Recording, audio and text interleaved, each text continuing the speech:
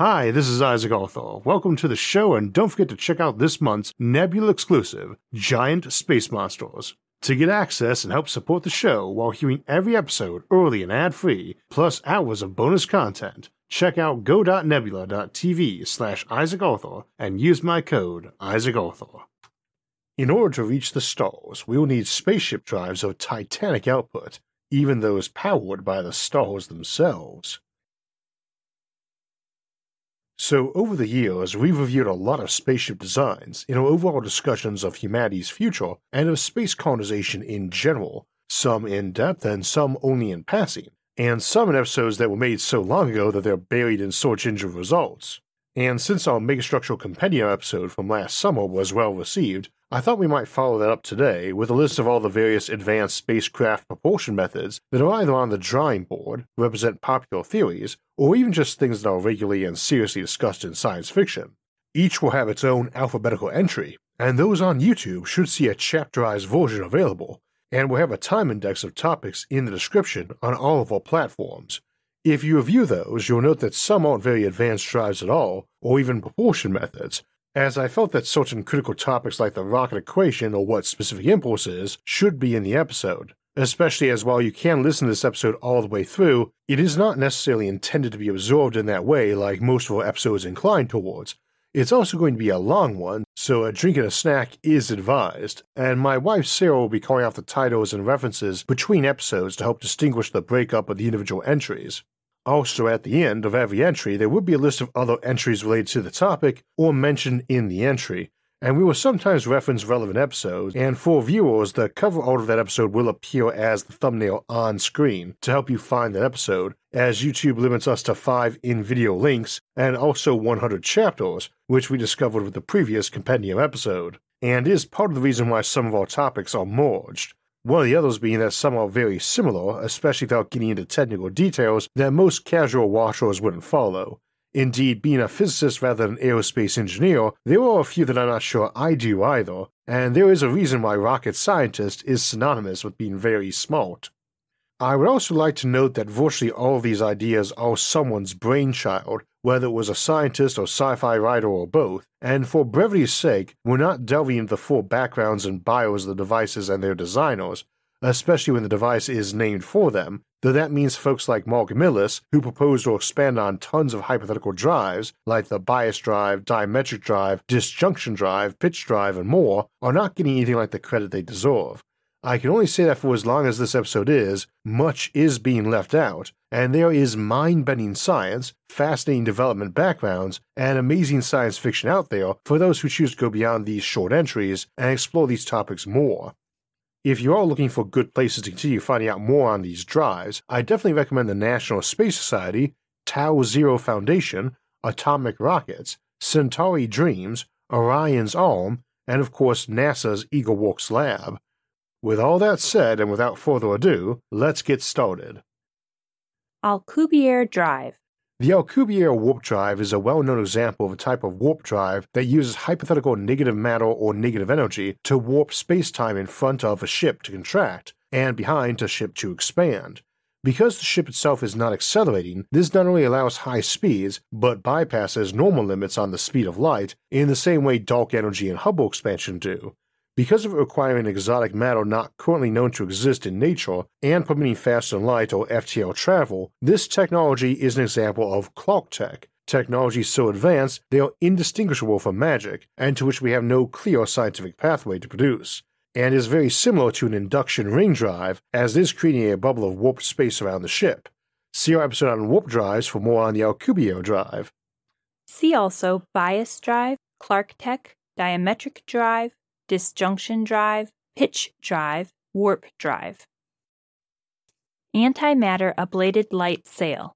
As antimatter is thought to be hard to produce and store, various rationing ways to use it in tandem with other materials have been contemplated, and this includes the antimatter ablated light sail. This technique involves a small supply of antihydrogen, maybe just a few grams for smaller ships. This uses antihydrogen slowly released toward a forward plate or dish, akin to the Medusa drive, made of uranium-238, which might be as small as a few meters, allowing a relatively small ship. The antimatter reaction with the U-238 should produce neutrons and other secondary products which would leave the sail at very high speeds and produce a power rate of a couple megawatts per kilogram of sail.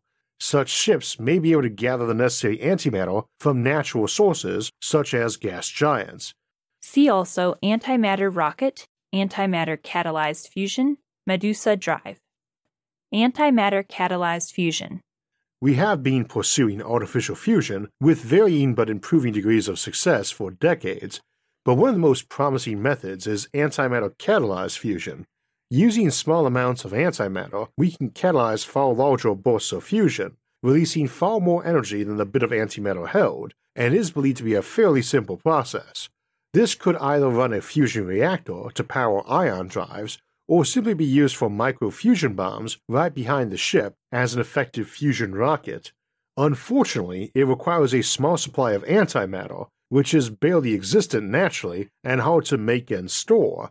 Should we find a way to make and store antimatter, but not in sufficient quantities for a full antimatter rocket, antimatter catalyzed fusion could allow a fusion torch drive behind a ship, allowing it to travel at very high speeds, possibly in excess of 10% of light speed. See also antimatter rocket, antimatter ablated light sail, fusion torch drive, nuclear pulse drive, Orion drive. Antimatter rocket. Antimatter is matter with the opposite characteristics of normal matter, and when particles of antimatter such as the antiproton or antielectron, better known as a positron, come into contact with a proton or electron respectively, they typically turn into a pair of photons containing the total mass energy of those particles. By itself, this is not explosive and occurs often enough in nature, as many particles emit positrons during decay, including inside your own body, and rapidly find an electron to mutually annihilate with. In large quantities, antimatter makes a nuclear bomb look weak, as a single kilogram of antimatter would combine with a kilogram of mundane matter to release the equivalent of a 43 megaton hydrogen bomb, equal to the Tsar Bomba, which was the largest thermonuclear device ever tested, which also weighed 27,000 kilograms, not just one. Antimatter has the second advantage that doesn't require any other hardware to do its job, other than presumably magnetic containment. The difficulty of making it and storing it are the two main limitations, and the basic theory and technique for producing antimatter are discussed in our episode Antimatter Factories. Assuming you can make and store it, antimatter, along with an equal amount of mundane matter, can be easily magnetically sprayed into your equivalent of a rocket nozzle and form a photon rocket with an exhaust velocity of light speed. An antimatter rocket such as the theoretical Valkyrie spacecraft was expected to be able to reach 92% of light speed, at which speed the crew of the ship would be experiencing less than 10 hours for every day here on Earth, or 40 years for every century. For this reason, antimatter is generally considered the most powerful rocket fuel available under known science. However, due to its incredible rarity in nature and difficulty to produce and store, more frugal uses of antimatter are often considered, such as the antimatter ablated light sail and antimatter catalyzed fusion. See also antimatter ablated light sail, antimatter catalyzed fusion, photon rocket. Arc jet rocket. The arc jet rocket or thruster is an electric spacecraft propulsion method commonly used in small spacecraft, as it is simple and small. An arc jet that uses a pair of electrodes to generate an electric arc, the same as a conventional arc welder, that in turn vaporizes the propellant and pushes it back. The arc and propellant, now plasma, then continue backward through the thruster, gaining speed from the anode and cathode. This is an example of a low-thrust, high-efficiency rocket, as very little thrust is produced at any given moment, but the exhaust velocity is very high. Ammonia, a popular arc jet rocket propellant, typically has an exhaust velocity of 9,000 meters per second, more than double that of a typical chemical rocket. The arc jet is generally more efficient than its cousin, the resistojet, but both suffer from some durability and longevity issues, particularly of its electrode, which electrodeless designs such as a pulsed inductive thrusters seek to circumvent.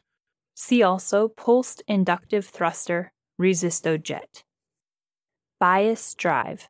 A bias drive is an example of a Clark-Tech engine that works not by warping space or time, but by locally altering physical constants of the universe, in this case the gravitational constant, in front and behind the ship, letting it essentially fall to its destination. Beyond having no method to alter physical constants at this time, it is likely that a bias drive would produce a singularity in the center of the ship. If functional, however, such a ship would not need to expend any fuel to move from point A to B, and a bias drive would appear to allow perpetual motion machines for producing electricity and power, though it is entirely possible that techniques for changing physical constants might still conserve quantities such as energy and momentum. See also Clark-Tech pitch drive. Black hole drive. Black hole drives are a group of hypothetical spacecraft propulsion methods that can range from using naturally occurring ones to accelerate and redirect a spaceship to co-opting one to move an entire star system, as discussed in our episode Fleet of Stars. The most well-known version relies on using micro-black holes in the sub-megaton range to generate Hawking radiation, and Hawking radiation drives are covered in their own section. Other methods include using the Penrose mechanism or similar methods to dump matter into a black hole, presumably a micro-black hole larger than a megaton, and get 20 to 40% of its mass energy released as radiation during the descent. Gaining power from black holes this way is not technically complex, it is simply absorbing high-energy photons coming off it as with any nuclear process, and such black holes may be tethered to spaceships or stations with magnetic fields, which black holes both produce and interact with. Additional uses, which are discussed in our episode Black Hole Ships, would also involve using them as the power plants of ships running photon rockets, using them to power giant laser pushing beams, such as we contemplate for laser sail and pushing relay stations, or even using them in pairs for accelerating ships around them in a loop to achieve high speeds. See also Hawking radiation drive, laser sail, matter beaming, photon rocket. Bussard ramjet. The core concept of the Bussard ramjet is that most of space is full of ionized gas particles, most of which are hydrogen, a ready source of fusion fuel, and if you can grab these magnetically and suck them down into your ship, you can use them as a fuel. The ramjet part comes from parallels to how an air-breathing ramjet works, sucking air in and superheating it, then shooting out the back. But here the power source for heating that gas up is the gas itself by fusion, and that fusion is ignited by sucking in interstellar gas at relativistic speeds and jamming them tightly down the throat of the ship to ram into other gas particles at high speeds, temperatures, and pressures. This seemed like a possible way to give ships an infinite power supply, simply grabbing out of space as they flew by, like a ship sailing on a sea of diesel fuel. Indeed, it was contemplated for a while as a way to keep accelerating indefinitely, something we see in the sci-fi classic novel Tau Zero, or with other drives like the gravitic dipole or laser sail, but the math turned out not to work. Indeed, some argue the method would actually require more energy than the reaction released and result in the ship slowing, which ironically makes this drive handy for decelerating for free, which would make it function very well with a laser sail and relay system on the front end of the journey to push the ship up to speed, and the ramjet to slow it on arrival, while also powering other ship functions. Additionally, this technique of sucking in ionized particles magnetically works perfectly fine if you have otherwise functional fusion reactors and are not planning to move in excess of what the ship's normal exhaust velocity is, and thus works just fine for giant ships with conventional fusion reactors who only plan to move a few % of light speed. This might include freighters, deep space miners, monitors or patrols, or giant beaming stations, be it laser, energy, or matter beams, needing to do station keeping and to resupply their fuel. It also works just fine if you have a refuelable black hole in the throat of your ship, into which you're stuffing in matter you sucked in, though only to whatever speed your effective exhaust velocity of that system would be, since otherwise you're sucking in matter that you have to absorb the momentum of to use for power and propellant, which would exceed what you were getting out of it. This makes it handy for big carrier ships wanting to turn directions or launch higher speed vanguards out of, since it can supply power to those too, by laser or energy beaming. So the Bussard ramjet wouldn't work as planned, but they do have some variations and alternative applications worthy of note. See also black hole ships, gravity dipole drive, laser sail, matter beaming. Kaplan thruster.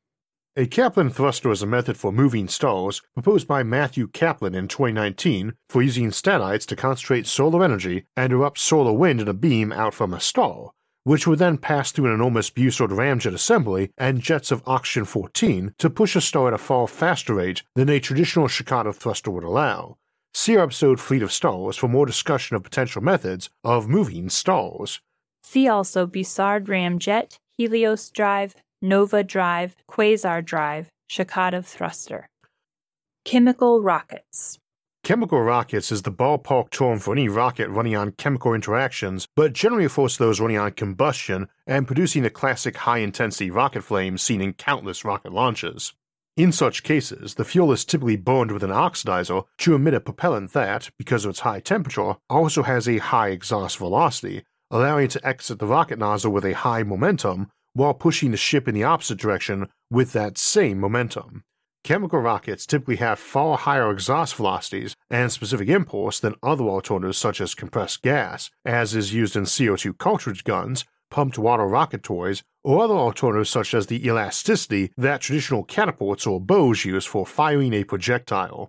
Because combustion occurs very quickly, it permits a spacecraft to have enough thrust to escape from a planetary gravity well, whereas more efficient ion drives could never get off the ground or clear an atmosphere, even though they will ultimately push a ship to a far higher speed.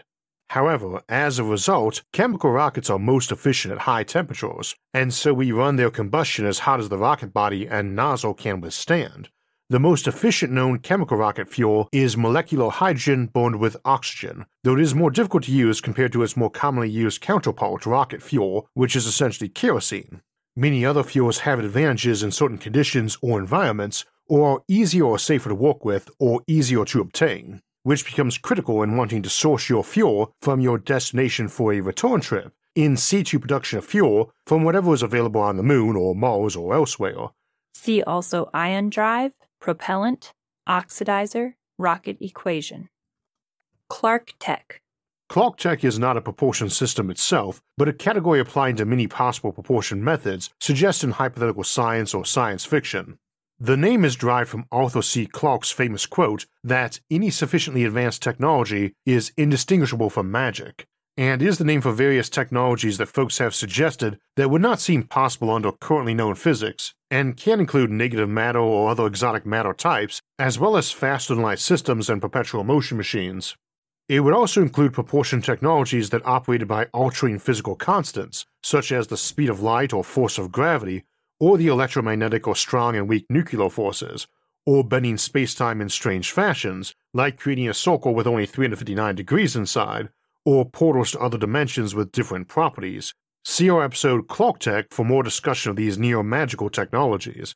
See also Alcubierre drive, bias drive, diametric drive, FTL drive, inertia reduction drive, Krasnikov tube, pitch drive, negative matter propulsion, warp drive, wormhole drive. Diametric drive. The diametric drive is a hypothetical Clark Tech reactionless drive typically envisioned as running on negative mass, but may work on any field or force which can be used to create an effective pressure difference on the ship to push it along, much as an airfoil in the atmosphere works. A property of negative mass particles is that they are believed to gravitationally repel both positive and negative mass, unlike positive mass, which is believed to pull on both positive and negative mass. Therefore, two positive mass particles pull toward each other, two negative mass particles repel each other, and a positive and negative mass particle will actually shove the positive mass away from the negative mass, while pulling the negative mass toward the positive mass, resulting in a positive mass particle being chased by the negative one. This technology is akin and equivalent to a gravitational dipole drive, where gravity is the force or field being used for propulsion. Diametric drives are a subcategory of pitch drives, and again may use negative energy to achieve this push or other effects, and is very similar to a tractor beam, which might also be used for spaceship propulsion. See also bias drive, Clark Tech, gravitational dipole drive, pitch drive, negative matter propulsion, reactionless drive. Disjunction drive. The concept behind the disjunction drive is that a field might be disjoined from the object that created it. Conceptually, we might imagine a ship built near a large gravity well, which was then disjoined from the mass creating it, and potentially reattached to the front of the ship so it constantly fell forward. We might also disjoin something's inertial mass while leaving its gravitic mass in place, or disjoin an electrostatic or magnetic field from their generator. This could also be a disjunction from a Higgs boson field. Needless to say, such technology would be Clark Tech. See also bias drive, Clark Tech, pitch drive, reactionless drive. Electric solar wind sail. Our sun has a surface temperature of thousands of degrees constantly being stored around by the sun's immense magnetic field, and this results in emission of particles, principally ionized hydrogen, from our sun's surface, moving at hundreds of kilometers per second. It is possible to create a large thin sail that would take these particles and be shoved by them, same as a ship sails the winds here on Earth, but as solar wind is very diffuse, such a sail would need to be very large and potentially impractical, even if made from graphene. Instead, though, we might run out conductive cables or wires as thin as a hair, like spokes on a wheel, and kept in a circle by slow rotation of the main body, allowing the equivalent of square kilometers of sail from tiny threads. All these particles are mostly ionized. They can interact with electric and magnetic fields, and in this case electrically to push the ship along. This method only works inside solar systems, and thus is a good method for accelerating ships to speed or decelerating them once they reach another star to save fuel, if used in tandem with other drive systems. It should be noted that, while all stars have solar wind, the quantity and speed of those particles will vary immensely, as the difference in brightness from the dimmest red dwarfs to the largest supergiants is a factor of over 1 billion. Stellar remnants may also have more polar particle stream, such as we might expect from pulsars, which interstellar ships might use for both gravitational assist to gain speed and direction, and to ride away on that jet, gaining more speed. So too, technologies such as starlifting, see that episode, which are normally intended for mining a star of its materials, also allows for increasing solar wind and directed streams of denser and higher speed wind, similar to what we might use for matter beaming. See also magnetic solar wind sail, matter beaming, solar sail. Electrodynamic tethering. Electrodynamic tethering is an electric propulsion technique available around large magnetic fields, such as many planets like Earth have. By having a satellite with an anode hanging below it attached by an insulated tether, we can run electric current through that system and push away from Earth, shoving on the magnetic field, or deboost by having the tether above instead of below. Due to the size of these magnetic fields, in a physical sense, the tethers must be long to function, typically on order of kilometers of wire, and this technique may be reversed to generate power rather than turn power into thrust. Electrodynamic tethering is often considered an option for regenerating momentum in skyhooks and rotovators, which lose momentum while helping spaceships move from air to orbit, though vastly reducing their own fuel needs with the boost. See our episode Skyhooks for details, but a skyhook which lost some momentum and altitude by lifting a spaceship to orbit could slowly regenerate that over some hours by gathering sunlight from solar power and using that electricity to run an electrodynamic tether, as skyhooks are already very long tethers themselves. Such technology is also good for station keeping of satellites, space stations, or high orbital variations of a rotovator meant to slingshot a ship into deep space at high speed, and could also be employed near superpowerful magnetic fields like those of gas giants, stars, and stellar remnants like white dwarfs, neutron stars, pulsars, and black holes. See also rocket equation. EM drive. The EM drive is a spacecraft thruster that gained popularity, or notoriety, earlier this century as a potential reactionist drive or perpetual motion machine. As it seemed to exhibit properties violating conservation of momentum, it was catapulted into fame when NASA EagleWorks Lab built and tested one in 2016, and it seemed to exhibit the purported physics-breaking properties, but those were later blamed on measurement errors, and no other experiments have since replicated the desired results.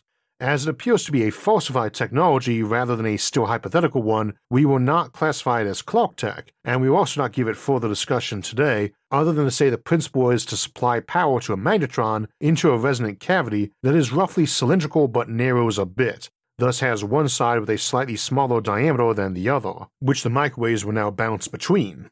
This is said to produce a larger force on the slightly wider side and a smaller force on the narrower side, for a net force on the object pushing it toward the narrow side, which would be fine from a conservation momentum standpoint, except the claim is that it's producing more thrust than a photon rocket under similar power input would achieve. See also Clark-Tech, quantum vacuum thruster, reactionless drive. Exhaust velocity. Exhaust velocity is a critical term to rocketry and spaceship propulsion, and represents the speed at which particles of propellant are being exhausted out of the back of a rocket or ship drive. That velocity, times the mass of the exhausted particle, is its momentum. as conservation of momentum requires a ship to gain the same momentum in the opposite direction as the propellant being exhausted. A fuel with twice the exhaust velocity lets a ship travel twice as fast, or the same speed but on far less fuel. Most chemical rocket fuels have an exhaust velocity on an order of a few kilometers or miles per second, and it is typically impractical for a spaceship subject to the rocket equation to go much more than thrice the exhaust speed. Thus, we seek propellants with higher exhaust speeds or drives which circumvent the rocket equation. Fundamentally, all particles moving around as a hot gas do so at a certain average speed based on their temperature and mass. Low-mass particles like hydrogen move much faster at the same temperature as higher-mass particles like carbon dioxide do, and thus are generally preferable propellants, where a simple thermal rocket is involved.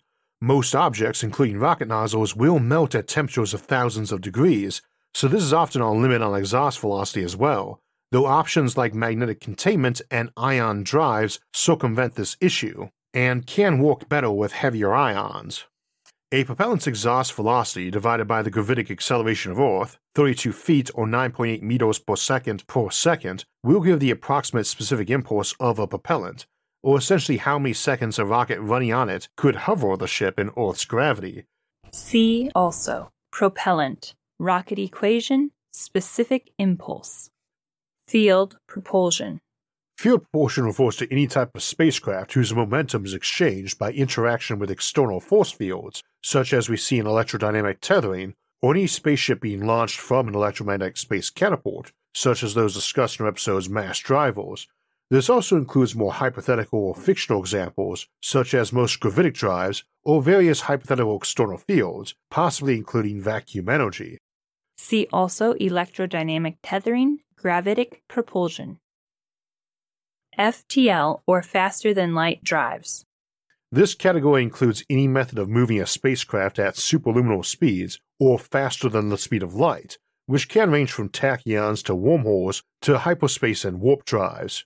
As known science generally considers this impossible, it is classified as clock tech, and methods for doing it usually require exotic matter such as negative matter or imaginary mass, and generally result in time travel and violations of causality. See our FTL series for more discussion of techniques proposed and their strengths and flaws. See also Alcubierre warp drive, hyperspace jump drive, Krasnikov tube, warp drive, wormhole drive. Fuel. Fuel is what keeps a ship speeding up or slowing down, or runs its onboard power plant to keep the crew alive and the equipment running. Most often with modern spacecraft, the main fuel is burned up with an oxidizer, and the byproduct of that combustion is expelled out of the rocket as propellant, pushing the ship along. Not all ships would have conventional fuels, and might rely on nuclear reactors, solar panels, energy beamed in from afar, or exotic materials like antimatter. We also contemplate ships needing no fuel or propellant, a reactionless drive. See also oxidizer, propellant, reactionless drive, rocket equation, thrust. Fusion torch drive. While the term torch ship originally referred to a ship that converted matter completely into energy, a fusion torch drive is one that achieves very high speeds by being able to turn fusion fuel, potentially even basic hydrogen, into energy, and the fused remainder into its propellant, heated by that energy. Since fusion occurs at millions of degrees, this is not something that takes place inside a normal chamber, and generally needs magnetic confinement and involves lots of equipment for conversion of released radiation and heat into electricity and then into accelerating propellant, typically by some form of ion drive or plasma thruster. In practice, this would really limit how fast a fusion-powered ship could reach, and how fast it could accelerate up to that speed. This is where the torch drive comes into play, as it is assuming the reaction is taking place at the rear of the ship, and basically acting like a rocket flame rather than a reactor or engine burning gas. A ship able to do this is one that can reach high speed quickly by high thrust, rather than requiring a low thrust from a reaction inside the ship designed not to melt the ship or blow it to bits or erode it all under the intense gamma and neutron radiation. They are all many basic if still theoretical designs. Atomic Rockets has the best collection of them that I know of, and many examples in science fiction, but probably the best known, the Epstein drive from the Expanse series, is a fusion torch ship design. Fusion torch ships are beloved by space enthusiasts as often being considered the most near-future technology, which definitely makes space travel practical for regular human transport, including interstellar travel and ground-to-space travel. Though as we discussed elsewhere, there are lower-tech or parallel-tech options that should allow interstellar colonization, many of which we'll review today. See our episode Fusion Propulsion for a more in-depth look on the topic. See also antimatter catalyzed fusion, ion drive, photon rocket, torch drive, or torch ship. Gravitational dipole. A type of negative mass reactionless drive using a dumbbell-shaped ship with a sphere of negative mass on one end and positive mass on the other, able to accelerate due to the suspected properties of negative matter, that it is attracted to positive matter but exerts a push on it. Thus, two particles, one negative mass and one positive, will result in the positive mass fleeing the negative, which is pulled behind it in a perpetual and accelerating chase. This is a parallel concept to the diametric drive. A ship using this technique is described by Robert L. Forward. He proposed a simple dumbbell-shaped spacecraft design using a ball of regular positive mass on one side, the front side, and negative mass on the back or stern of the ship. Such a ship in theory can accelerate eternally, though likely would experience drag force on its prow from interstellar gas and radiation, giving it a maximum speed of 99.9% of light speed, making it what is sometimes called a light hugger, a ship that moves at within a tiny fraction of light speed. Such a ship could slow down by flipping over and would accelerate or decelerate based on its ratio of drive mass to payload, and could likely physically anchor itself to any larger object. Such a ship may or may not violate conservation of energy or momentum, though would appear to do so on first glance. See also diametric drive, negative mass propulsion, reactionless drive. Gravitic propulsion. Gravitic propulsion is a blanket term for any ship drive manipulating artificial gravity or using anti-gravity, directed gravity waves, graviton beams, certain types of tractor beams, or insulating itself from gravity to move. While we typically classify this as Clark Tech, and indeed have an episode on the topic, Clark Tech Anti-Gravity, it does seem plausible that gravity may be able to be manipulated or produced by means other than raw mass. In theory, a gravity drive might also circumvent normal inertial problems of rapid acceleration, as discussed in Isaac Asimov's fourth Foundation novel, Foundation's Edge, which features a ship using this sort of drive. Normally, rapid acceleration causes damage, as not everything is accelerating simultaneously at the same rate. But when falling into a gravity well, this is not an issue, as the force applies to every particle equally, no matter how strong or fast the acceleration, and ignoring tidal effects. A gravitic engine with this property would permit a safe super-rapid acceleration of people and cargo, which is of inestimable value for short space journeys especially, or those on interstellar ships able to reach ultra-relativistic speeds. See also Clark Tech, diametric drive, field propulsion, gravitational dipole, inertia reduction drive, negative mass propulsion, reactionless drive. Hall effect thruster. A type of ion drive, the Hall effect thruster is named for Edwin Hall and the Hall effect, and is recognizable for its rather lovely plasma jet colors that it emits based on the propellant it uses. The Hall effect results in a potential difference perpendicular to a magnetic field, so we can create a cylindrical chamber with a large magnetic solenoid in it, and any ionized particles will accelerate down the axis of that chamber as with a normal ion drive. The magnetic field itself is responsible for ionizing the propellant and shoving it and the electrons out the back to neutralize the ions as they emerge. Hall effect thrusters have been around since before we went to the moon and have seen continual improvement, and come in multiple varieties, as well as achieving exhaust velocities as high as 10 times our best chemical rocket fuels. As is often the case, we have to choose between high thrust or high efficiency, and Hall effect thrusters are very low thrust. The highest power one yet produced is the University of Michigan's, which is a 100 kilowatt thruster massing 230 kilograms and producing just 5.4 newtons of thrust. Force being equal to mass times acceleration, this thruster, without any additional equipment, including a power source, would only accelerate at about 0.0022 meters per second, about 4,500 times slower than something falling in Earth's gravity. So by itself, it could not be used to leave Earth. However, one accelerating constantly for an entire day would reach a speed of 190 meters per second, for an entire month, nearly 6 kilometers per second, and if its fuel held for an entire year, 70 kilometers per second. See also ion drive, Vasimir. Hawking radiation drive. A Hawking radiation drive is one that utilizes a small black hole to create a photon rocket, as it is believed that black holes evaporate over time, releasing mostly photons, and do so faster as they get lower in mass.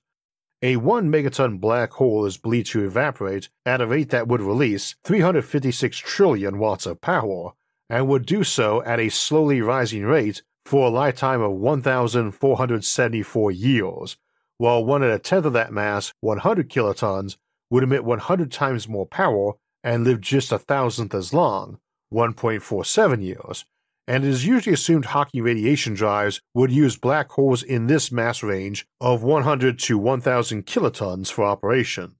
Bigger ships would use multiple black holes, not a bigger one, as bigger is lower power for black holes, albeit vastly longer lived and with higher ultimate energy output.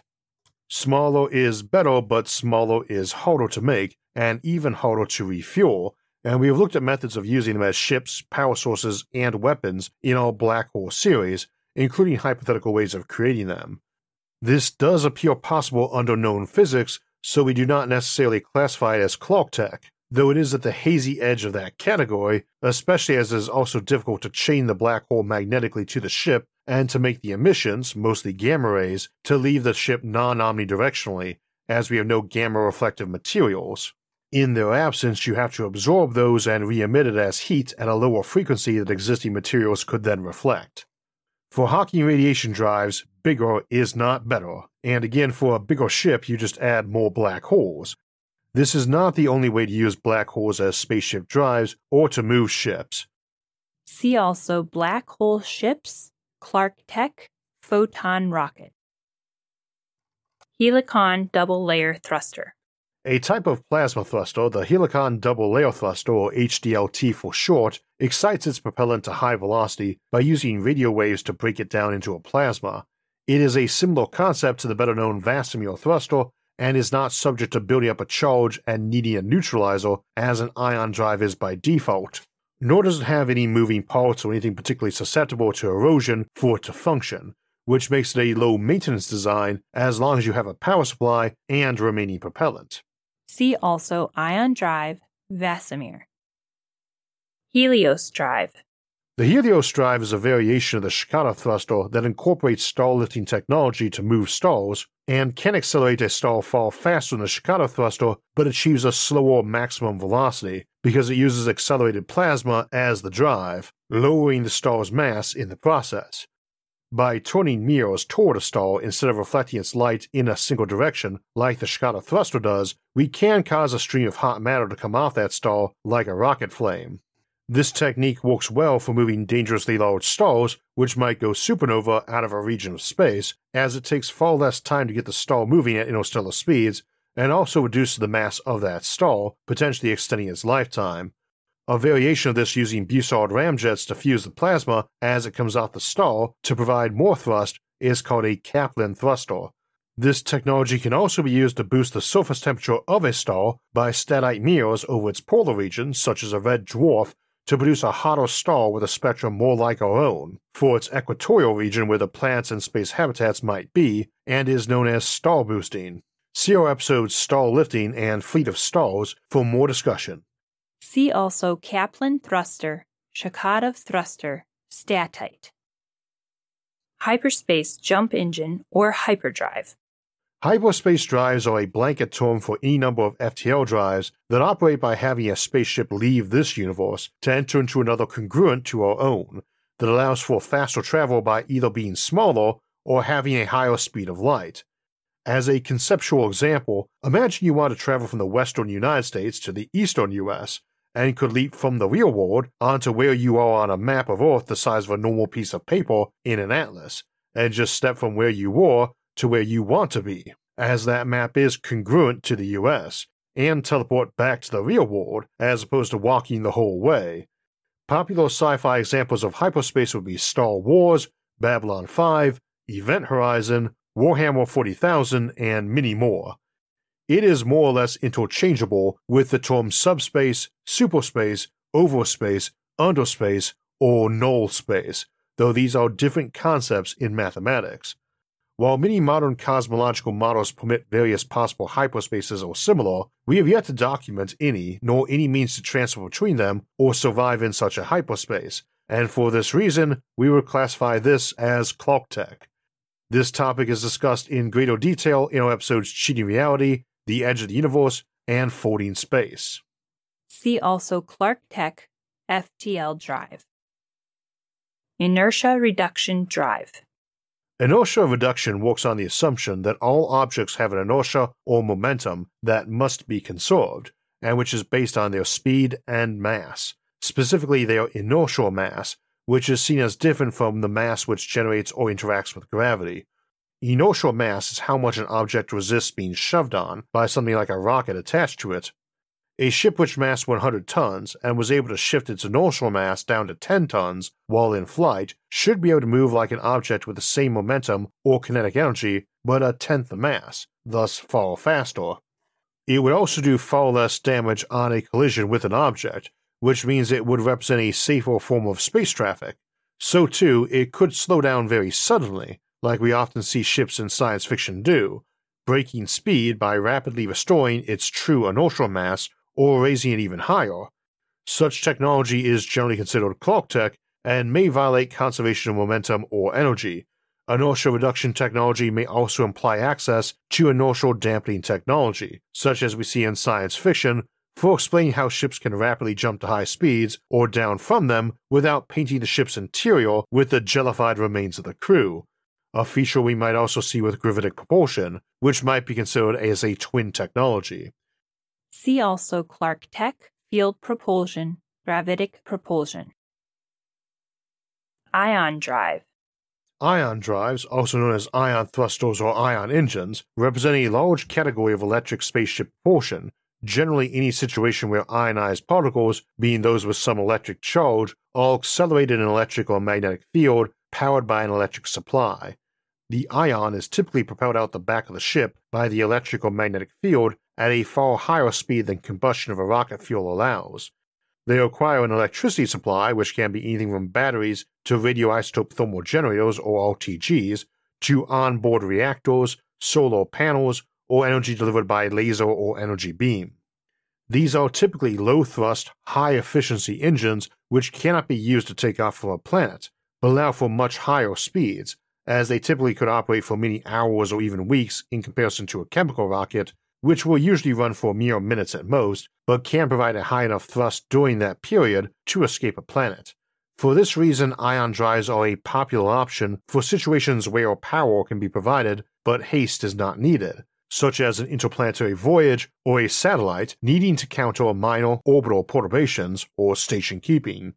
There is no real limit on ion drive exhaust velocity, as fundamentally it is a particle accelerator, and those have achieved velocities as high as 0.99999999988 C, but they are likely to have practical limits on what is most effective.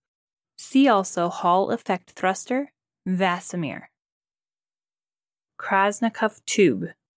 The Krasnikov tube is an example of a warp drive for FTL travel, and like other warp drives relies on the existence of exotic matter not experimentally shown to exist in nature, and thus is classified as Clarke-Tech. Under standard special relativity, a ship moving at near light speed will experience far less time on a journey than those outside it will have experienced. A ship moving at 99.5% of light speed will have only 1 day pass for every 10 experienced by those outside, and thus could travel to Epsilon Eridani, a star system 10 light years away, in roughly 10 years, but only experience 1 year on board the ship.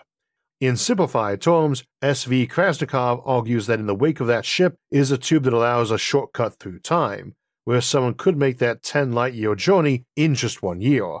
This allows a fast enough ship to make the journey as normal, but for someone to depart 9 years later in its wake and arrive at the destination when the ship does.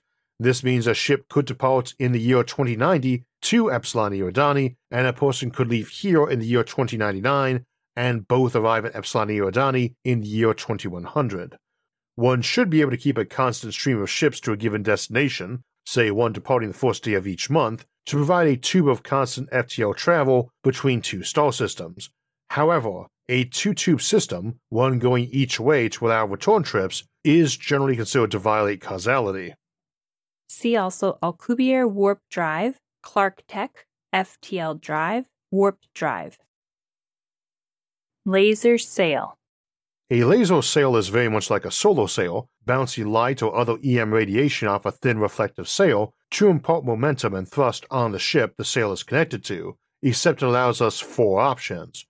First, to push on a spaceship by sending a concentrated supply of photons to be absorbed or bounced off the back like a solar sail, only vastly more powerful, and thus allowing a smaller sail to achieve the same thrust. Second, by concentrating a beam, we could also keep it focused on the sail far from its origin source. Third, its origin source need not be a star, but can also be a power plant or relay station, such as a deep space comet converted into a fusion reactor and laser, allowing us to extend range indefinitely. And fourth, it allows us to transfer energy to the ship, be it by solar panels absorbing a laser beam far from the sun, or giant rectennas absorbing microwaves. Depending on circumstances, a ship might take advantage of one or more of these options, even if it had another drive system and power plant. Transmitting energy to a spaceship allows us to run ship operations, but can also allow us to achieve higher thrust by using that energy to superheat a propellant or ionize it and fire it out the back as with an ion drive. Doing this will usually sacrifice a higher final speed in favor of faster acceleration, though such technology can be employed in tandem with a matter beam to potentially refuel the ship's propellant. The propellant can also be used to fire forward and thus slow the ship even though a beam is hitting it from the other side, which is a good way of moving comets, by beaming energy to them from in-system that they use to vaporize ice as propellant to push back against the beam and bring them into a system. So too, if your destination system has a laser beaming array in place, it can slow a ship on arrival without fuel, and we have discussed how to forward deploy these beamers to use them to slow each other on arrival in a new system to help a fleet slow down. Use of laser sails is heavily discussed in the show, particularly on episodes Axis Fleet, Interstellar Laser Highways, and Interstellar Colonization Strategies, where we discuss using relay chains of them between star systems to allow cheap relativistic travel to near light speed. See also Electric Solar Wind Sail, Magnetic Solar Wind Sail, Matter Beam, Solar Moth, Solar Sail. Magnetic Solar Wind Sail.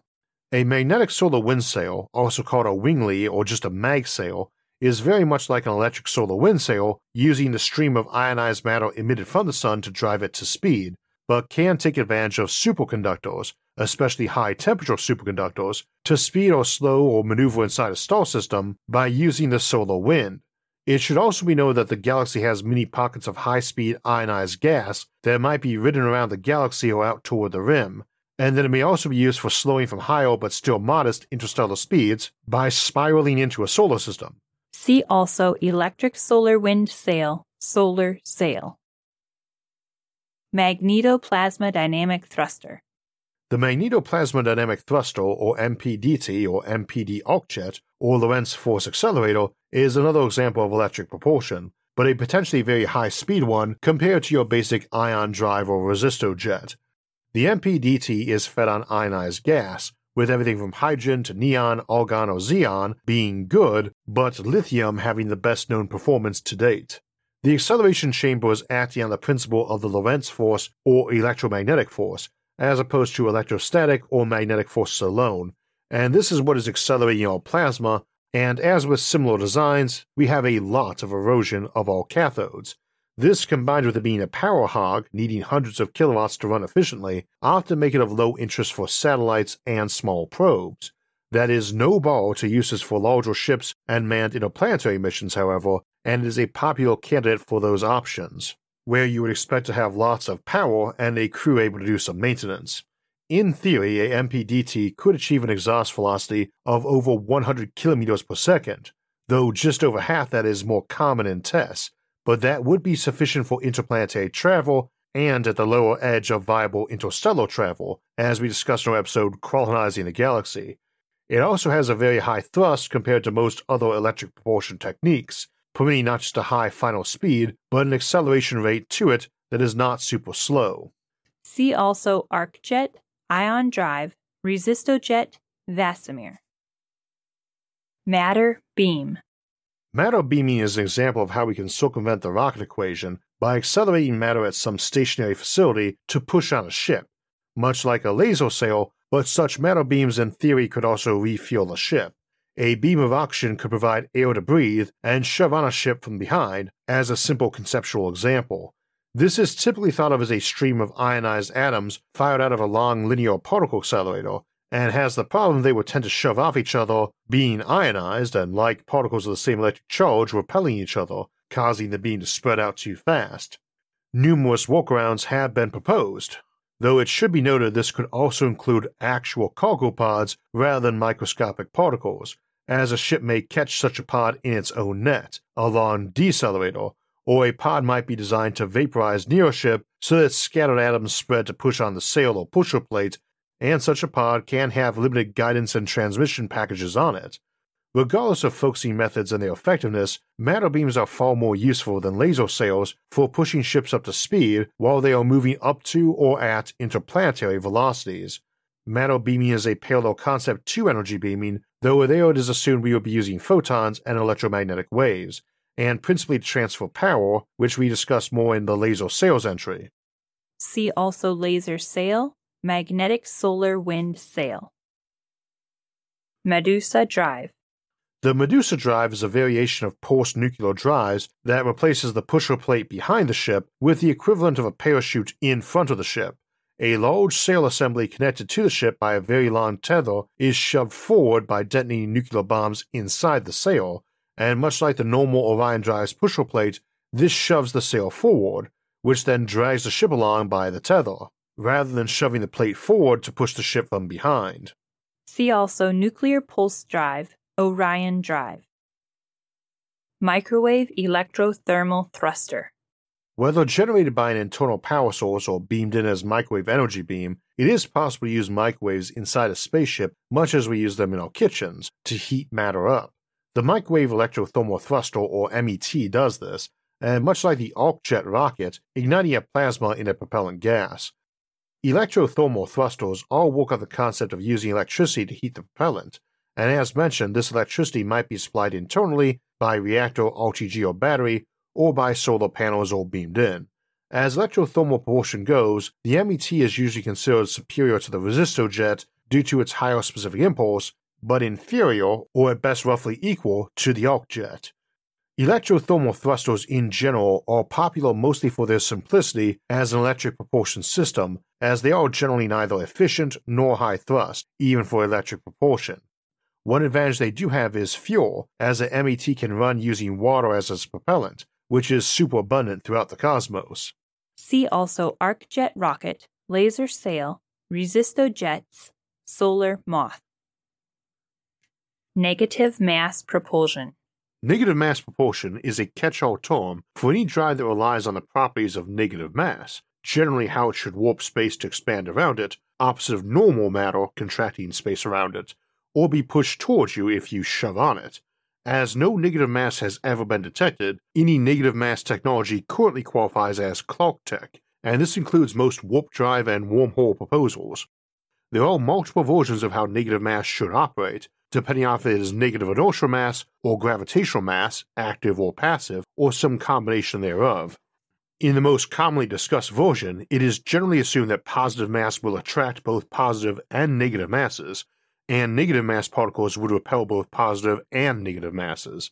As a result, two positive mass particles pull toward each other, two negative mass particles repel each other, and a positive and negative mass particle will actually shove the positive mass away from the negative mass, while pulling the negative mass toward the positive mass, resulting in the positive mass particle being chased by the negative one.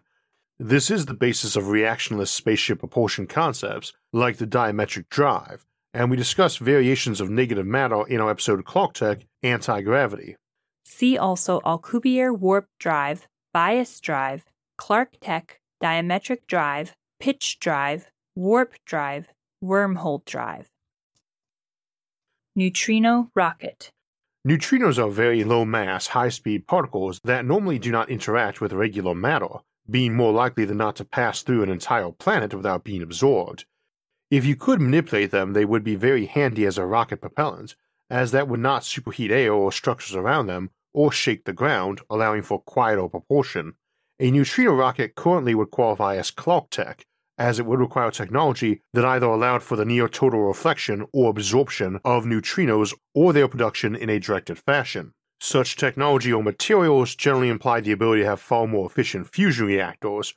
While a rocket beam made of neutrinos is useful for stealth purposes, as neutrinos are hard for us to detect, this probably only assists in stealth against lower-tech targets, as it may be assumed that anyone possessing this ability also has a very good neutrino detector too.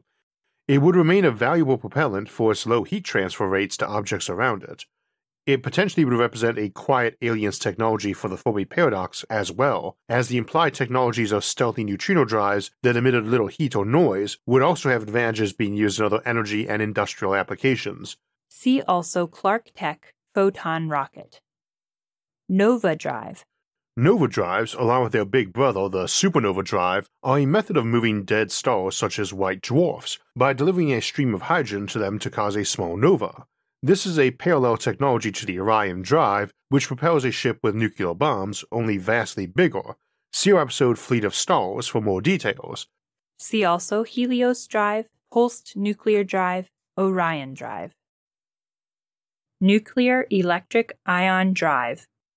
A nuclear electric ion drive, also called a nuclear electric rocket or nuclear electric propulsion, refers to any type of drive where a nuclear reactor, fission or fusion, is being used to generate heat to convert into electricity, which in turn is used for electric propulsion, such as an ion drive, where charged particles are accelerated by electrodes or electromagnets to serve as a high-speed propellant.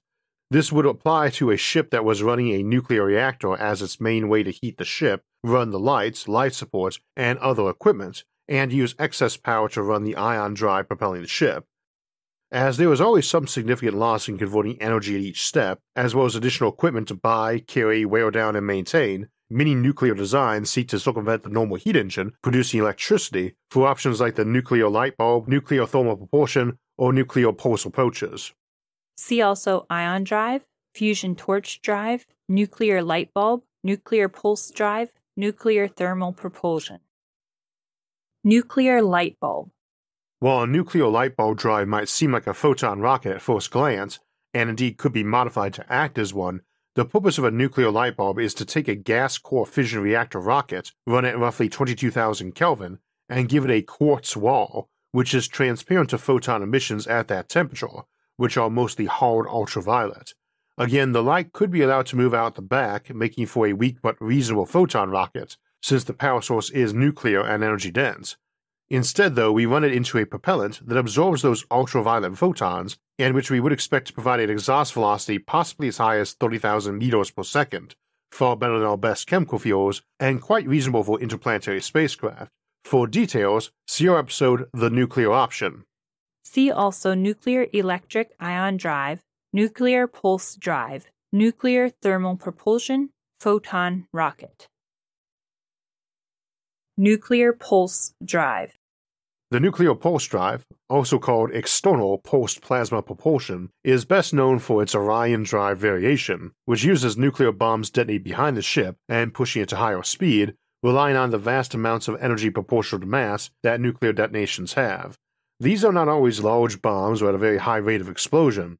Ideally, we would like very small nukes to detonate almost continuously to produce the equivalent of a nuclear rocket flame, but generally, bombs are both cheaper and more efficient the bigger you make them, and we must resort to ultra-rare artificial elements or antimatter catalyzed fusion to contemplate very small nuclear explosions more equivalent to a typical bomb or even less than a hand grenade. Your basic design calls for a large and sturdy plate behind the ship, called the pusher plate, which can absorb or reflect the photons released by the blast, and this shoves it forward where it slams into a layer of immense springs, which slowly push the plate back into place to await the next detonation while moving the ship forward at a more modest acceleration, translating the rapid shove of the plate into a protracted push on the ship. The Medusa variation uses a forward sail to absorb the blast, which is attached by a long and somewhat elastic tether to the ship. While the Orion drive was the first major design of this type, we have other variations, such as Project Daedalus, which imagined detonating lithium deuteride pellets with a laser and a small deuterium and tritium trigger at its center, not unlike the laser fusion method used at the National Ignition Facility. This would release very modest fusion-powered explosions to run the ship. Were we ever able to produce a material able to reflect gamma rays, which would be invaluable for both fusion and many other high-energy applications, this would make a superior pusher plate option, reflecting rather than absorbing the gamma rays and achieving twice the momentum per detonation. Nuclear pulse drives are mostly unprototyped, minus some early work in the 50s and 60s and later modeling, but are considered buildable and do have the ability to reach speeds which would allow interstellar travel.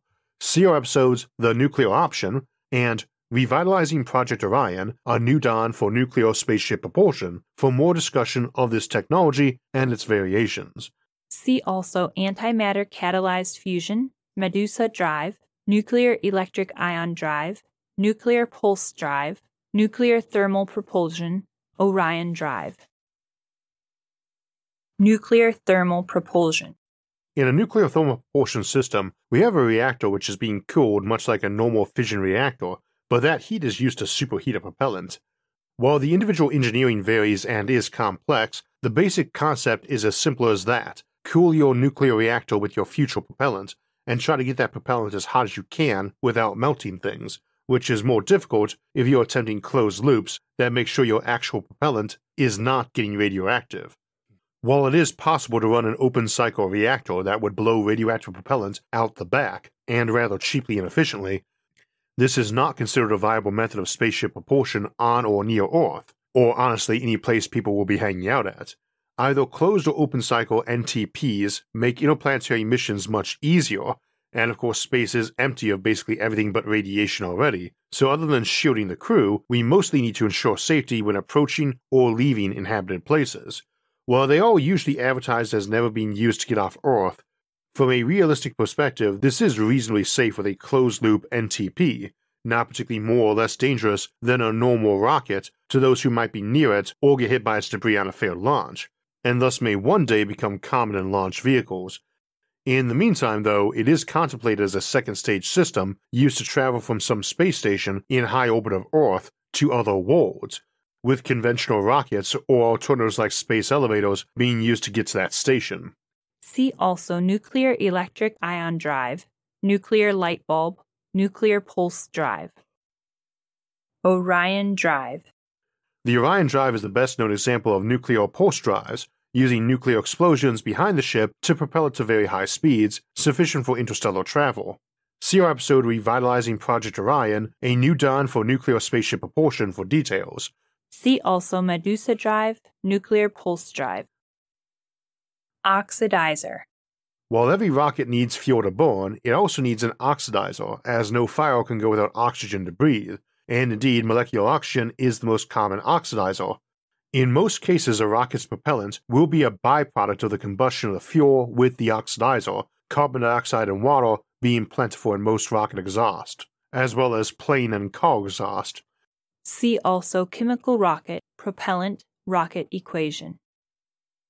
Photon Rocket.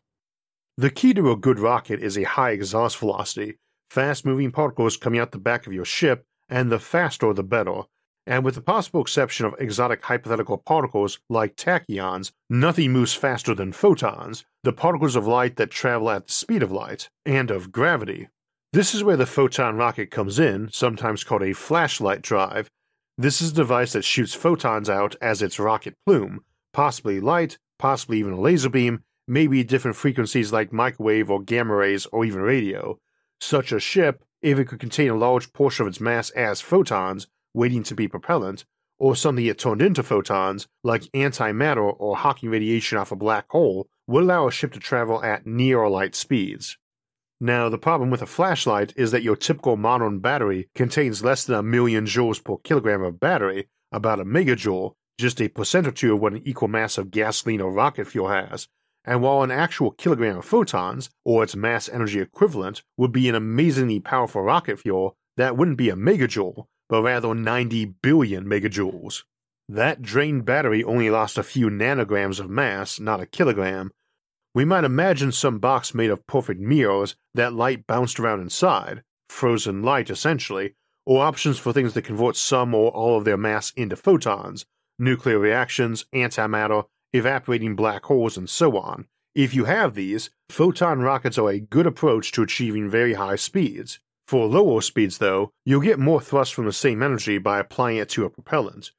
A particle of hydrogen that soaked up a 1 MeV gamma ray and flew out of your ship is going to have more momentum exchange, and thus yield more thrust than the gamma ray alone did, but it also has 938 times more mass energy than that photon carried, and is now only moving away at 4,400 kilometers per second, which is dozens of times faster than any spacecraft we've ever made, but still only about 1.4% of light speed.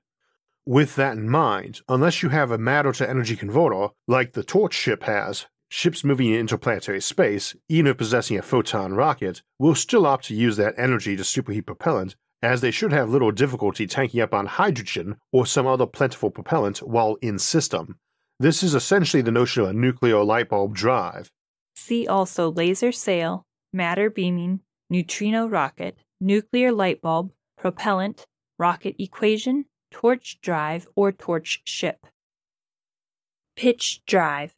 The pitch drive is a hypothetical Clark-Tech reactionless drive where a field or force can be used to create an effective pressure difference on the ship to push it along. Diametric drives are a subcategory of pitch drives where there is a source for the force, like a ball of negative mass. Pitch drives in a wider sense do not require a source and would include technologies that simply cause some force or pressure difference to appear on your ship. This is a general concept rather than a hypothetical engine, so no specific cases are involved, and it would qualify as Clark-Tech. This technology is also akin to a gravitational dipole drive when gravity is the force or field being used for propulsion and negative mass is available. See also bias drive, Clark-Tech, diametric drive, gravitational dipole drive, reactionless drive. Propellant. Propellant is the term for anything leaving a spaceship with the intent of adding to its momentum, and typically this is the byproduct of combustion of the rocket's fuel with an oxidizer, though a propellant can also be ions slung out of the ship by electric propulsion or photons produced by an antimatter reaction. All things being equal, your optimal propellant is fast-moving, with a high exhaust velocity and specific impulse, and this can include light speed or near-light speed particles like photons, gravitons, neutrinos, or various other lesser-known or hypothetical particles. See also antimatter rocket, exhaust velocity, fuel, oxidizer, neutrino rocket, photon rocket, rocket equation, specific impulse. Pulsed inductive thruster. A pulsed inductive thruster, also known as a PIT or PIT, is another example of an ion drive, but one using both magnetic and electric fields. It is popular for its lack of electrodes, which tend to be a weak spot of other ion thruster designs as they are eroded by use. PIT have a nozzle that sprays a small puff of gas toward a flat electromagnetic coil, which a bank of capacitors will then pulse up to many thousands of volts for just a few microseconds. This causes the gas to ionize and move in a circle opposite the original direction, making it a plasma flowing perpendicularly to its magnetic field, which is ideal for the Lorentz force to grab and hurl out the back of the spaceship at tens of kilometers per second. PIT is also scalable to higher powers, with a megawatt system able to pulse it a couple hundred times per second, making for decent thrust, and it's relatively omnivorous for propellant, able to use everything from water or carbon dioxide to ammonia or hydrazine to argon or xenon, which makes it attractive for use on Mars missions, where it may be able to refuel while orbiting from scooping Mars's carbon dioxide-rich atmosphere.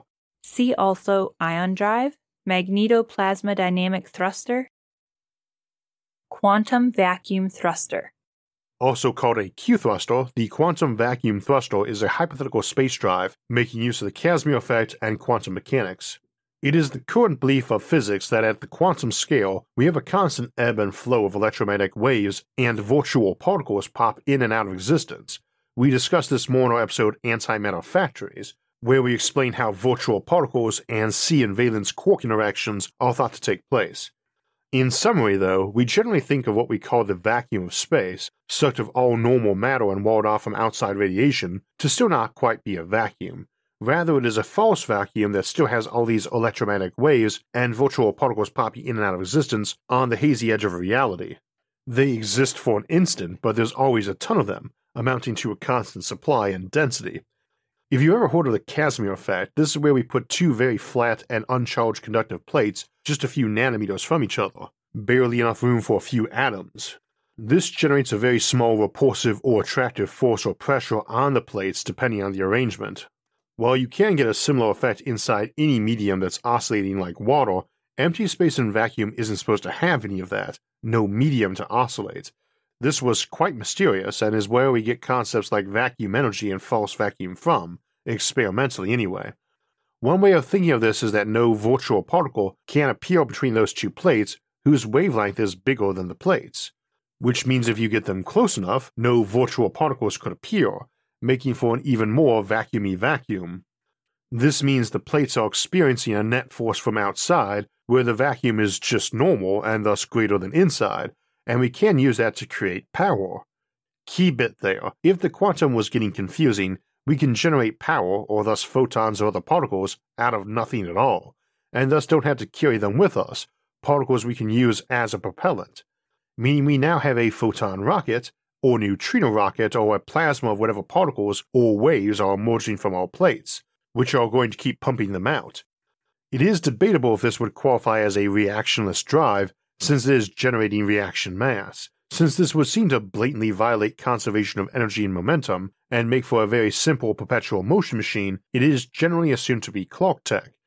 It is also very similar conceptually to the EM drive, which is better known and more recent, though this technology continues to be discussed and seriously. For those wanting a deeper dive, Centauri Dreams has had several articles discussing it and variations over the years. Quasar drive. The quasar drive is a scaled-up black hole drive, capable of moving planets or entire galaxies, and is the ultimate engine for moving large objects, being both faster than the Chicago thruster to accelerate stellar objects, and more efficient, allowing faster final speeds.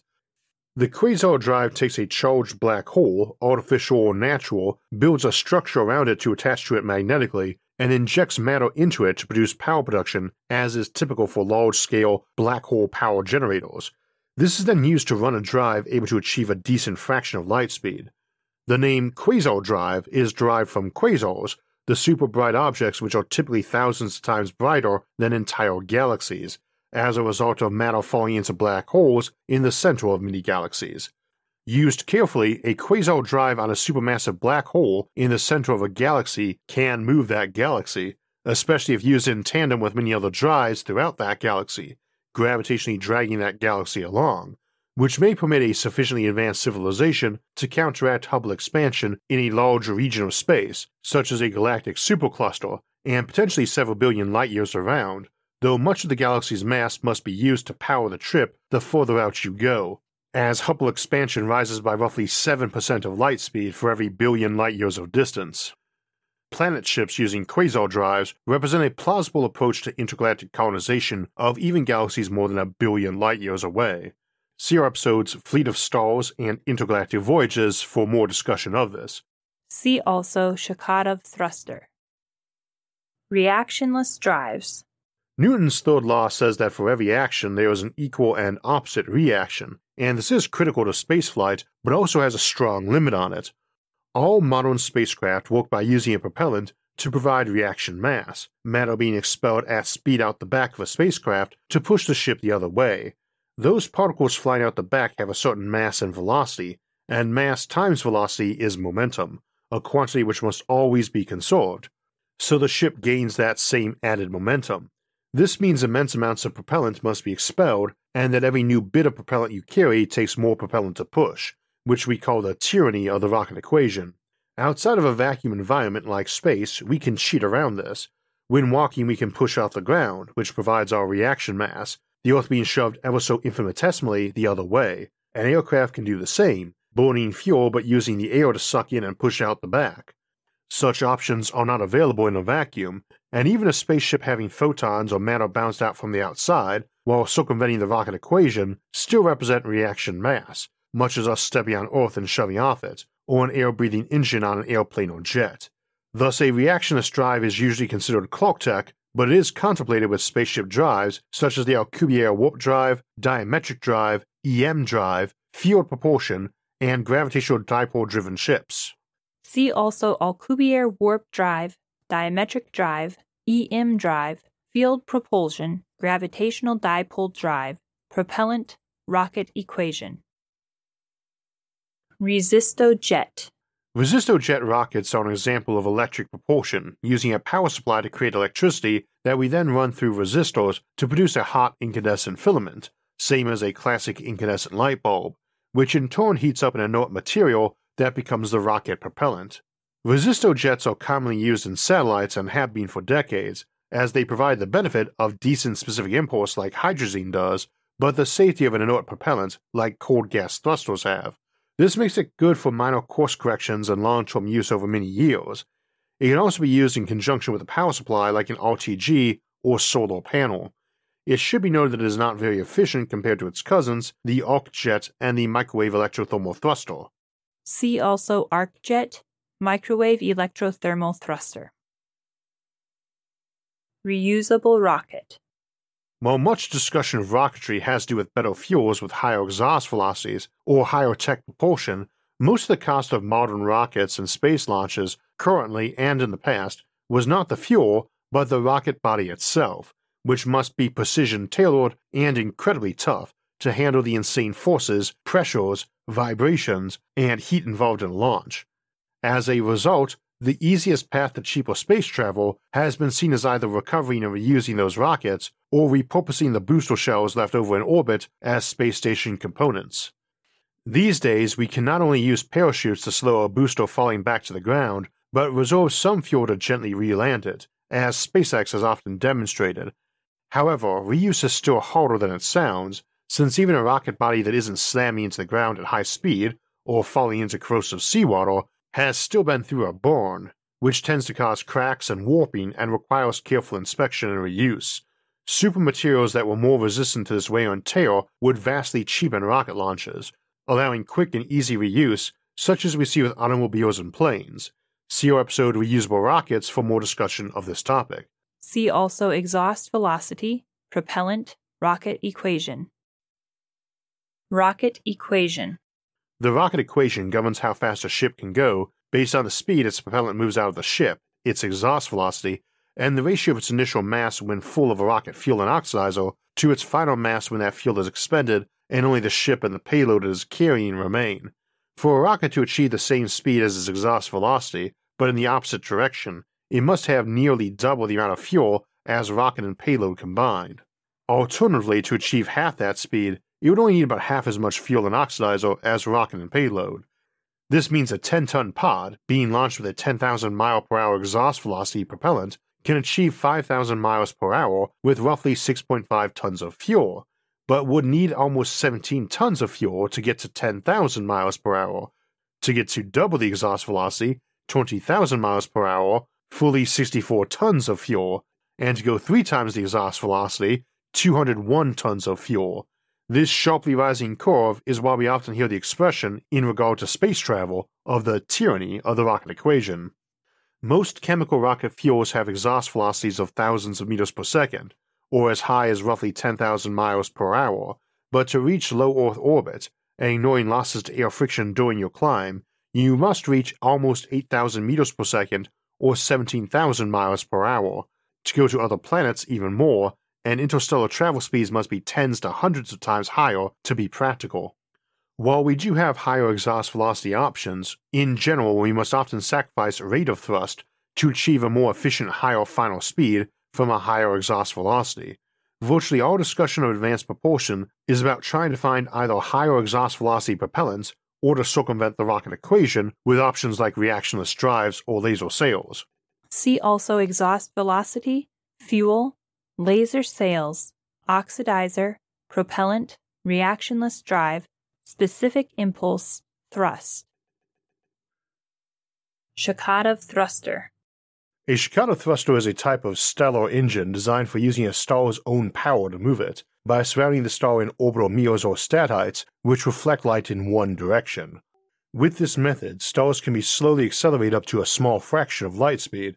Bigger stars accelerate faster as they have a higher brightness to mass ratio, whereas smaller stars can attain higher ultimate speeds as they burn a large percentage of their fuel. All versions are slow though, and because of the acceleration time, it is a relatively minor difference in effort to move them across a galaxy or even between galaxies compared to simply moving them a few systems over. See our episode Chicago Thrusters and Fleet of Stars for more discussion. See also Kaplan Thruster, Helios Drive, Nova Drive, Quasar Drive. Solar Moth.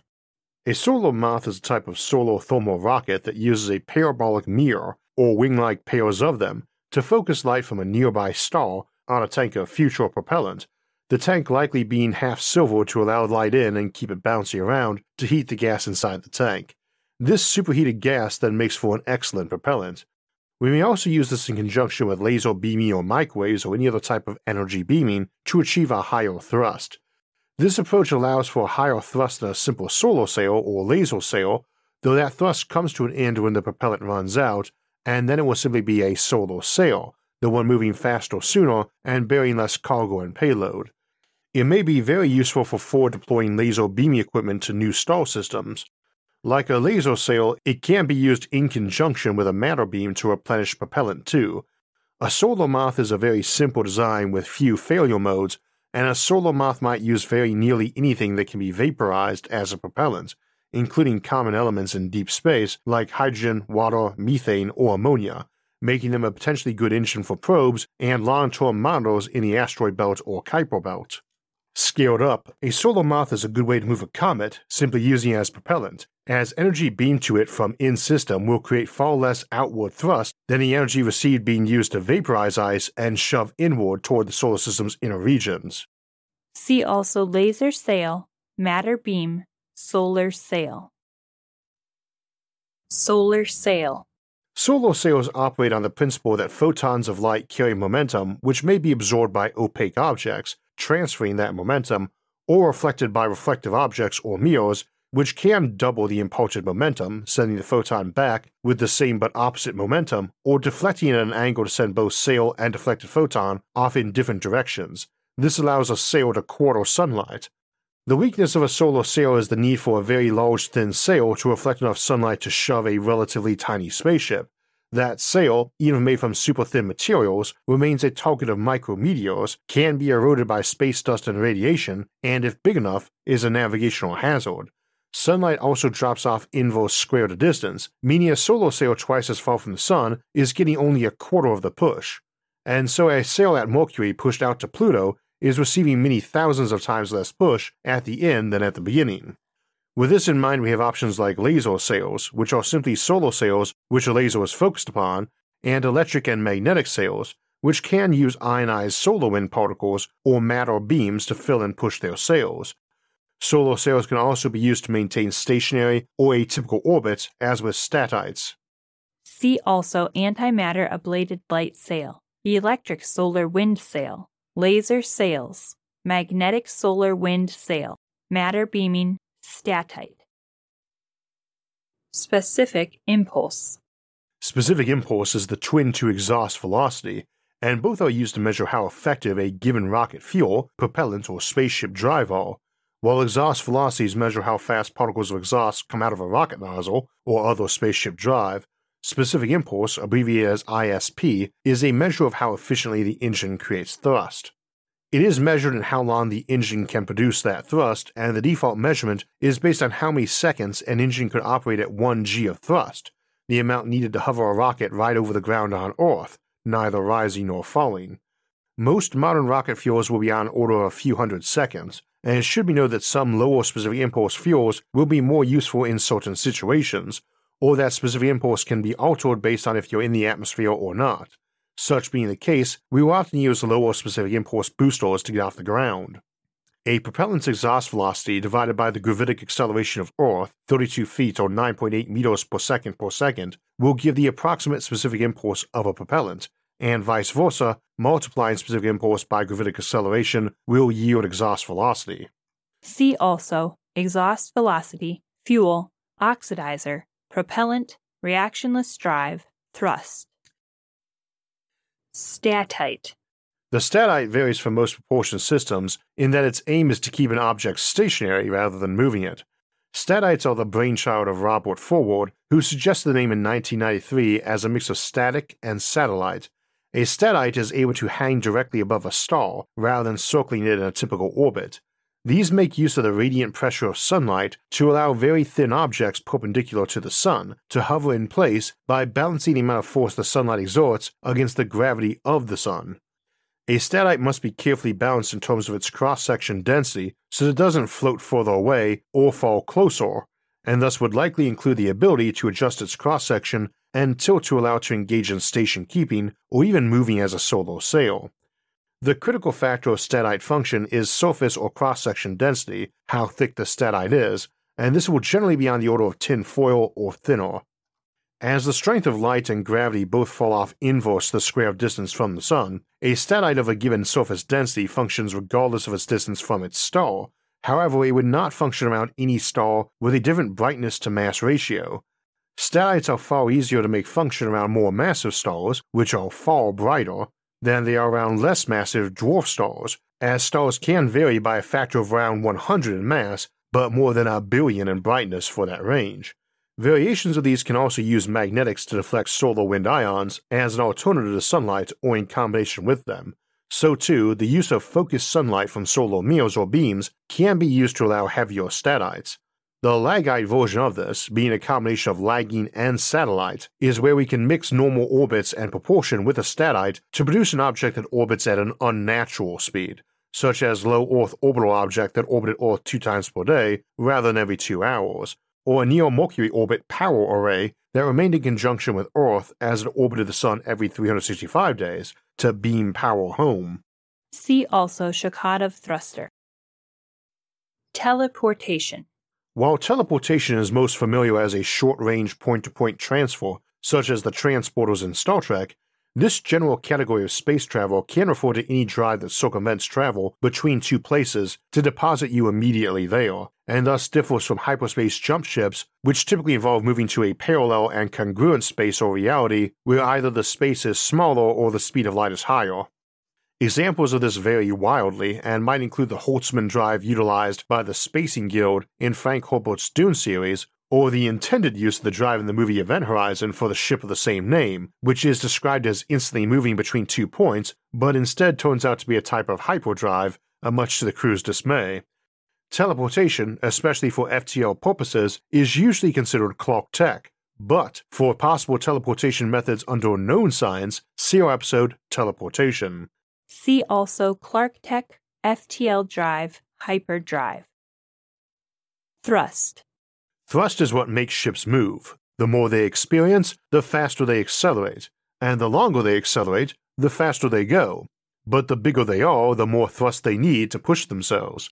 Most often in spaceships, this is produced by a rocket flame expelling superheated gas out of the ship, pushing on it in the other direction, and providing a high thrust. High thrust is good, as we cannot get off a planet without a high thrust, and the faster we can get up to speed, the shorter our journey time.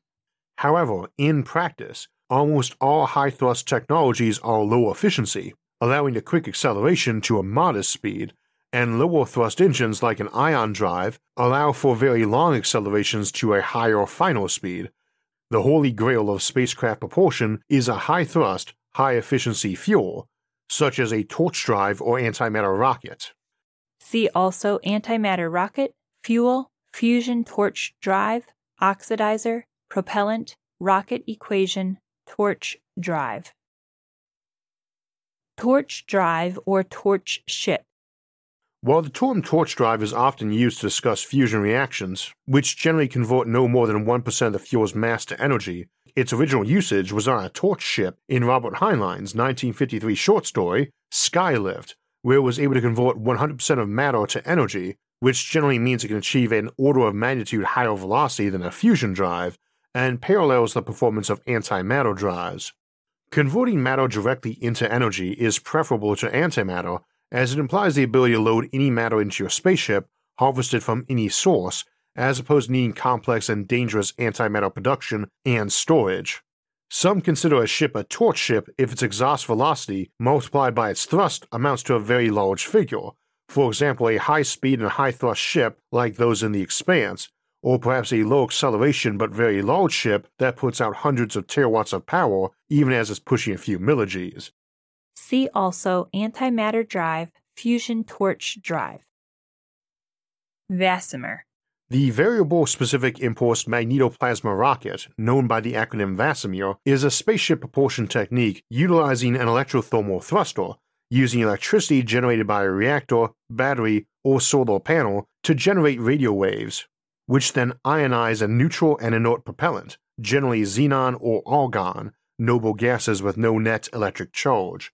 Once ionized by the radio waves, they lose an electron and gain an electric charge, and are injected into a hollow cylinder full of electromagnets which shove on the now ionized particle, much like a particle accelerator, and it propels out the back of the ship at the equivalent temperature of 1,000,000 degrees, rather than the low thousands of most chemical rocket fuel exhausts.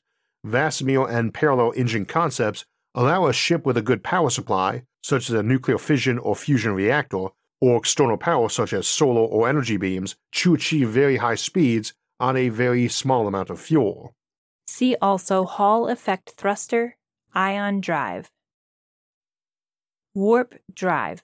While the Alcubierre warp drive and Star Trek warp drive are the best known examples of warp drives, this category predates both concepts and relies on the notion that a spaceship has to travel through space, and thus warping space or space-time becomes an attractive option. If we can warp space to make two pieces of it meet, like folding a paper map in half to make London touch Los Angeles, or contract it to just shorten the path, we can make my trip faster or easier. Since Einstein's relativity tells us space-time can be warped, and this has been experimentally confirmed many times, much speculation of using this for moving ships has been contemplated. Additionally, warping space-time circumvents normal relativistic restrictions on traveling faster than light speed, and potentially offers travel with little fuel or energy used. It should be noted that problems will still tend to arise using space warping for FTL purposes that likely make this usage impossible, but such space warping can still be practical for sublight travel and indeed could be argued to be at work in a gravity assist maneuver, since large bodies like planets, stars, and black holes all warp space-time.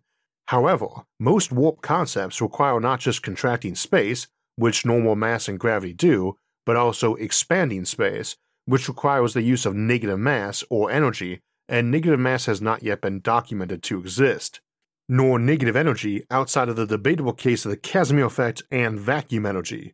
See also Alcubierre warp drive, black hole ships, Clark Tech, faster than light FTL drives, negative matter propulsion, quantum vacuum thruster, wormhole drive.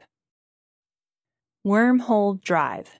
A wormhole drive is an example of a type of Clark Tech utilizing a wormhole not to travel along, but to bring fuel in from. If wormholes are possible to create, it is likely that you would have to create the entrance and exits at the same place, and then move them apart, or that the exit would appear at a random place, possibly deep in a gravity well or in another universe. They may also be one-way or destructive on passage, scrambling data and objects that pass through, irrecoverably. Should any of these be true, another way to use a wormhole for travel would be to place one end in close orbit of a star or even inside it, and the other end on the back of your ship, allowing huge amounts of thrust to be produced without needing to carry it along, thus circumventing the rocket equation. Parallel methods for Stargate-style portals would also permit matter or laser beams to be sent to ships or the transfer of cargo or personnel. See also Clark Tech, matter beam, photon rocket. We looked at a lot of spaceship engines today, from the classics to distant far future, some of which might let us travel to other worlds. But for now, we have rockets, and a very real concern is how much we could scale up using them before it becomes an environmental problem. It is a sad reality that a lot of our technology, especially in transport, has various negative or disruptive impacts on the environment, whether it's deforestation or carbon emissions or air and water quality. There is often a lot of disagreement about what to do about these problems, but if you ever want to find out how you can make a difference, you can visit REN's website and answer a few simple questions to calculate your approximate carbon footprint and see a list of options like planting trees, mineral weathering, or rainforest protection to offset your total. Ren is a climate-centric, public benefit corporation that lets people sign up for a monthly subscription equal to their carbon footprint, which for most folks is less than $20 a month.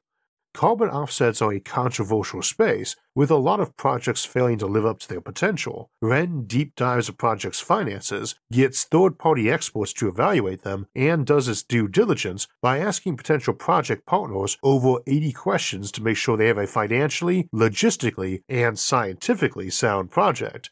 Like their tree planting project in East Africa, which helps subsistence farmers improve their land while planting trees, but also make sure to track real progress and make sure the trees are healthy and not just getting cut down again in 10 years. Ren focuses on data-driven, transparent, and accountable projects. And if you sign up, you receive monthly updates from the projects you support. You get to see what your money is spent on, with photos and details on every tree planted, every acre reforested, every ton of carbon offset. And the first 100 people who sign up using the link in the episode's description will get their first month of subscription covered by Ren for free. As a brief aside before we close out, as a lot of you probably know already, I was recently elected the president of the National Space Society, and it is a great honor to be heading up a group that has been working to help raise awareness and encourage research in so many of the topics we looked at today and in general on the show. And something of a happy coincidence, the NSS hosts a space forum every other Thursday evening, though not this week or next, and since I plan to get more actively involved in those, I am curious what topics or people folks would like to see over in those, so leave a note in the comments if you've got any suggestions. So that will wrap us up for today's very long episode and March, but we will be back next Thursday to start April up with another of our favorite topics, the Fermi Paradox, and a look at the concept of galactic habitable zones. After that, we'll head on back to modern Earth for a discussion of nuclear energy and small modular reactors, and an update on the state of that industry. Then it'll be time for our monthly Sci-Fi Sunday episode to contemplate superweapons, from the kind that blow up planets all the way to things that could rip holes in reality or kill universes. If you'd like to get alerts when those and other episodes come out, make sure to hit the like, subscribe, and notification buttons. You can also help support the show on Patreon, and if you want to donate and help in other ways, you can see those options by visiting our website, isaacarthur.net. You can also catch all of SFIA's episodes early and ad-free on our streaming service, Nebula, at go.nebula.tv/IsaacArthur. As always, thanks for watching, and have a great week.